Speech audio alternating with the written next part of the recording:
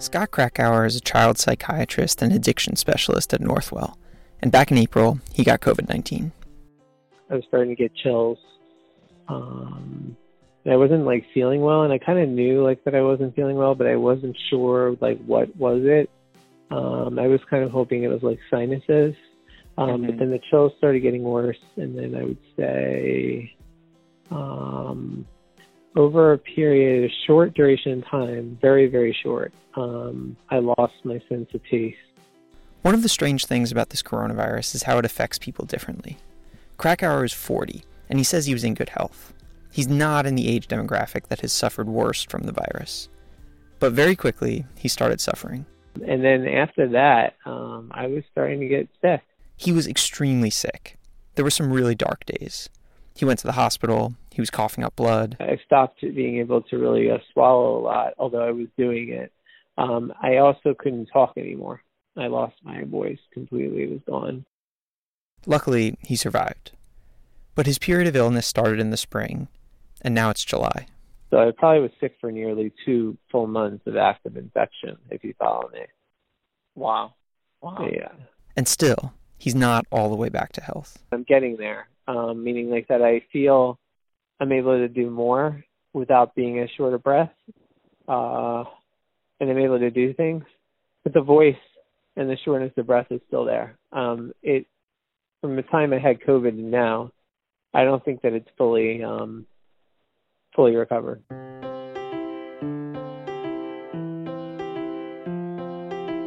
I'm Mark Chisano, and this is episode 32 of Life Under Coronavirus, Newsday Opinion's oral history of the pandemic. One thing that we're still learning about this pandemic is how slow the road to recovery can be, and the harrowing experience of that road. Krakower, for example, endured weeks of coughing. I don't think I ever had a break with the coughing in those 2 full months. I think I had a break maybe for a week or so or something. I don't know. Not even I don't even know. There was no break. Here's how he described some of the coughing. It was like breathing in a chemical Wow. that you couldn't get out of your out of you. It was it felt like you were somewhere. I was trying to explain to people you're somewhere, but you're breathing in dry fumes. If you've ever had that feeling, and it just wouldn't go away. And it was relentless. So what was happening with the COVID was every night you would feel intensity with it. I mean, it was like clockwork. I would say somewhere around 6 o'clock. I would literally go in dreading it. I still don't even know to this day. You almost start getting nervous thinking about it. But you would 6 o'clock. You would just all of a sudden start getting chills, intense coughing, the worst coughing of my life. It had developed later that following week, and it was every day. And I'd be hurled over the sink finally, just retching and then spitting up mucus. The mucus started that following week, and it literally became almost the point it was projectile at night with the mucus, and I was so deathly sick, without and then freezing cold. Every time I would just try to find a place in the room where I could warm up. He was all alone in a room in his house, purposefully isolated from his wife, who's an interventional radiology nurse, and his 2 kids, both under 3. And I was coughing profusely around the clock, and I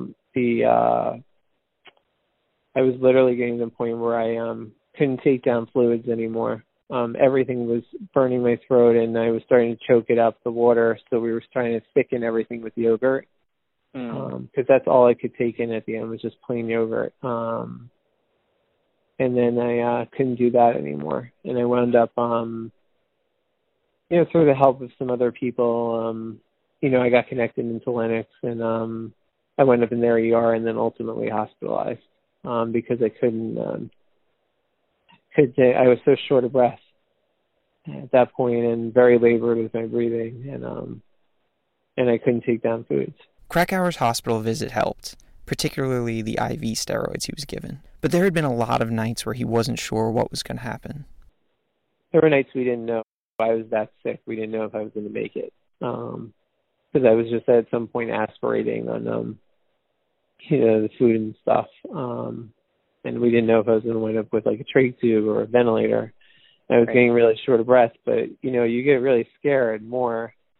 I wasn't as worried, like, I felt like, okay, I'm going to do it still. I still stayed optimistic through the whole thing. I was pretty strong, actually, but just worried, like, what if I, both of us, like, we both had a fear, I think, my wife and I, like, we're doing this, and what if we're not around with the kids and stuff, like, you have that in your head.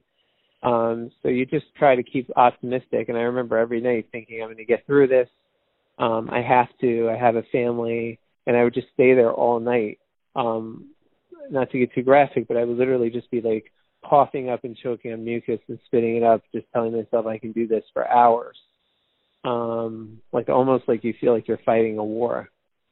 I don't know what I would have done if I didn't have that attitude through it, I retrospectively. He was also worried about his kids, even after he had started getting quote-unquote better again.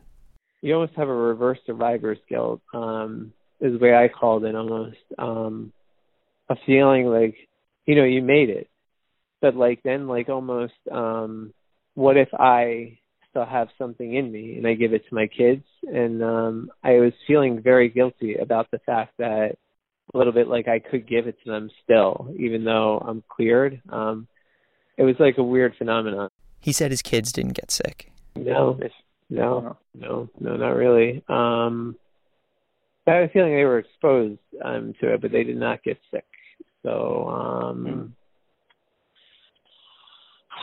it was really, thank God, for the kids not getting sick.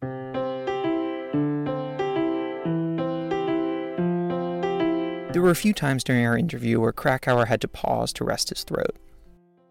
And then what was the sort of recovery like then? So that was, I guess, it's been months since then. What was the process? I mean, I left and I didn't do it, because my voice is still going in and out. Just take a break for a second. Yeah. Yeah. I asked Krakower if he was back to 100% yet. I'm not. Like, this interview is hard for me. My voice today has been, like, not the best. I would say that mostly I'm getting better. I mean, today is an off day, or yesterday, but I feel like I'm moving in the right direction. I have, my breathing and stuff is not as where it was before. Just not.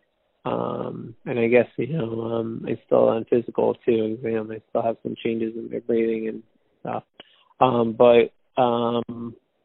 And I'm still taking medications. I'm still on the steroids, and I'm still on the nebulizer, and I'm still on an inhaler. But I'm not coughing like I was before. Right. So that is a huge difference. He said that at this point he's not back to work, but he was trying to be patient. So you need time to make sure that if you had like a moderate to severe infection like I had, it's not going to go away overnight and just think like immediately things are going to go back to the way they were. But also to think that it will get better, because I do feel a lot better than I did before. Every week feels better, in other words. So I want to give people hope that it's not going to be forever.